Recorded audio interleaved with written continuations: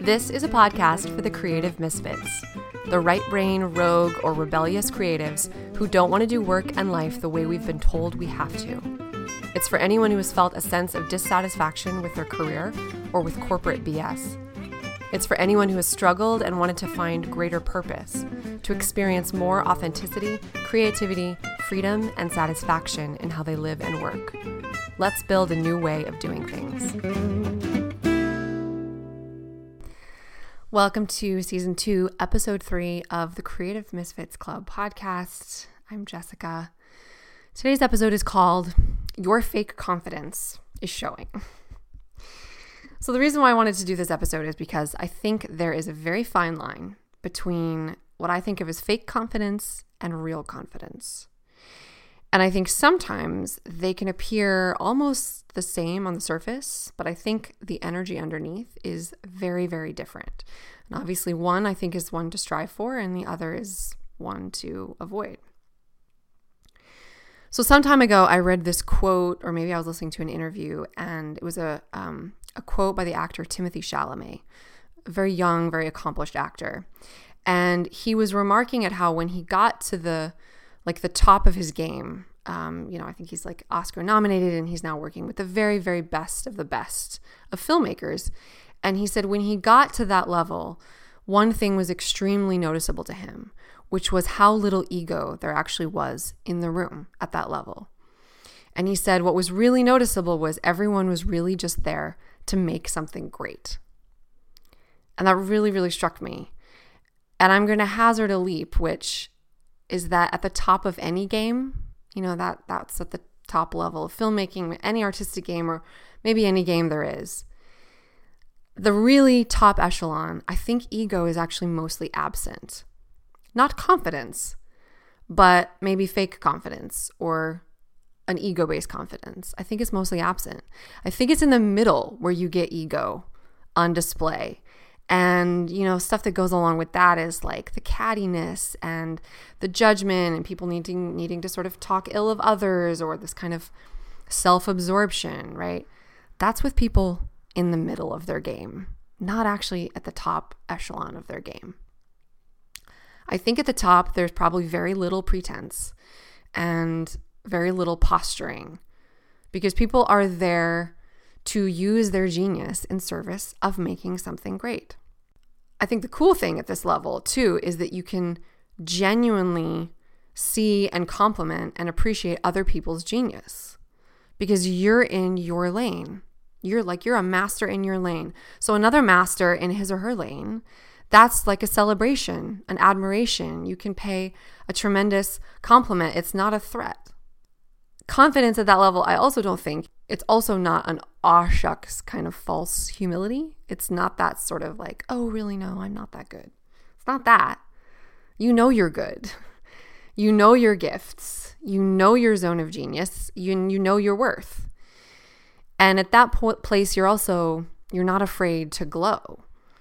That's also the space where for a lot of us, the shadow can come up, right? Because a lot of us, if we really were to be seen, like to step into an arena of confidence where it's like big and bright, that also tends to bring out all those parts of us that are sort of like squishy and crunchy that actually feel kind of uncomfortable with being seen in our greatness.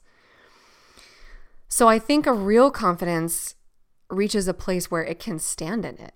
It can stand in that being seen, but it's coming from the inside out.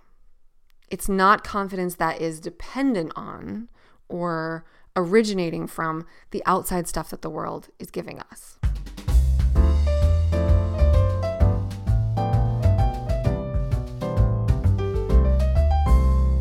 Fake confidence, I think, is living from the outside in.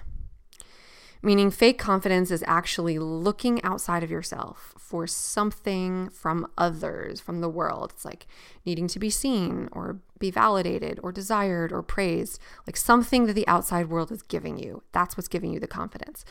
And that's obviously subconscious in most of us, right? It's like we're not even realizing it. We're not walking around consciously being like, wow, I'm really needing to get validation from this thing, from this moment, right? But you know how you can feel when somebody is moving through a room and they're getting a hit from it, like they're getting energy from people looking at them or noticing them or being impressed? Or sometimes people are like an energy vampire. It's like they walk into the room and they just have to suck attention towards them. I find it like really, really unappealing. It's very unsexy to me. Like I can feel that underneath. And I can feel the opposite, right? When someone is radiating from an inside out place, which to me, that's tremendously sexy. You can also feel when people have built their persona on how other people see them. They've attached a narrative to this persona of how people see them. And it just feels like a very fragile confidence to me, like not real confidence. You know, the thing is like it's such a dance because it's not an all or nothing. It's not an absolute. It's not an either or. It's a yes and, like most everything in life. Because we're all human. We're all going to experience feeling good because somebody praised us, or feeling hurt because somebody didn't, or somebody was unkind or cruel. Like we're all going to experience that. It's very human. In fact, like it's a very core part of the human experience to be seen and loved for who we truly are. Everyone wants that. Everyone needs that.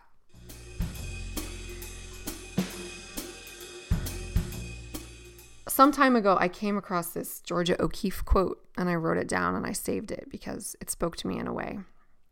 And Georgia O'Keeffe wrote, "I have already settled it for myself. So flattery and criticism go down the same drain and I am quite free."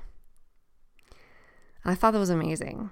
Like she says, I've already settled it for myself. What does she mean? Like her work, her expression of herself, she's settled her relationship with it internally. She's become comfortable with its worth internally. So the external stuff like flattery and criticism, whatever happens there, it's kind of going down the same drain. And it's a much freer place to live from and to work from and to create from. Now, you know, again, the yes and element here, it's like it's not that we can't appreciate people's appreciation of us. It's not that we can't enjoy the effects of our genius or our glow in the world. We can still also feel hurt by criticism. But I do think there's this place you can get to internally where you kind of don't give that much of a fuck anymore, whether there's flattery or criticism of you, because you know what? You like who you are more than you like the flattery or the criticism. You like who you're being so much that that's more important to you than what people think or anything that you could get from outside.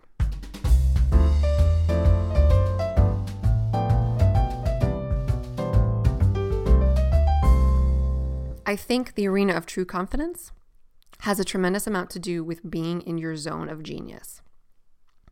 There's a place for all of us, I think. It's like a combination of authentic self, that unique flavor that's ours alone, that nobody else can be. It's living our lives to express that more and live in alignment with that more, combined with knowing what your natural gifts are, the things that come the most easily to you, and lining those things up with your passion so that you can gift something to the world, something that is authentically you, something that utilizes your natural areas of genius. And when you actually start lining more and more and more things in your life up with that zone, and then from there you add in this element of devotion. Like you devote yourself to that authentic expression and to your gifts in whatever ways you find to share them. Because I feel like the word devotion is actually really specific. It does feel like a very particular thing. So whatever it is that you're building or you're creating or you're sharing or you're being, you devote yourself to that. It's like there's a heart level commitment to the word devotion. And people talk about the 10,000 hours of mastery to really, become a genius at something. It's not just because you logged 10,000 hours at something. It's because you lined up your authentic self and your gifts and you committed yourself to a devotion to those things, and you start becoming the master. And at that point, you're not even counting the fucking 10,000 hours because it doesn't matter anymore. Devotion to your zone of genius transcends that. And when you get those things really lined up, it's like a sweet spot Jenna Zoe calls it your magic lane. I love that. So you're using your natural gifts. You're working from that flavor. You've uncovered that flavor that's yours alone. And you're in devotion to those gifts. It's like something very unique happens. Because now the confidence in that feels actually very matter of fact. It's like you can own your genius, but there is no energy of clawing or grasping for validation. It's like there's very little to prove at that point. You can shine, and you might shine very brightly at that point, but there's no need to prove anything with it, or you're not getting something from it. You don't need it. You're just glowing regardless. You don't need it for attention. You don't need it for validation. And you're not getting the core of who you are from the resultant attention. I think that confidence that needs to peacock and preen, that it like needs to announce itself, that's not the real confidence. It's fake confidence. It's needing to be seen as the prize. Because true confidence, it just is. It's matter of fact. Like that is the queenly or kingly energy. That's the master. That's real confidence. And at that point, your genius, your greatness, your confidence actually becomes a gift to others, to the world. And at that point, you move differently. You move through the world like you are embodying that inner confidence and inner radiance. You know your worth, you know your beauty, your rarity, your genius, because you're just busy being it. So be the gift instead of needing to be the prize.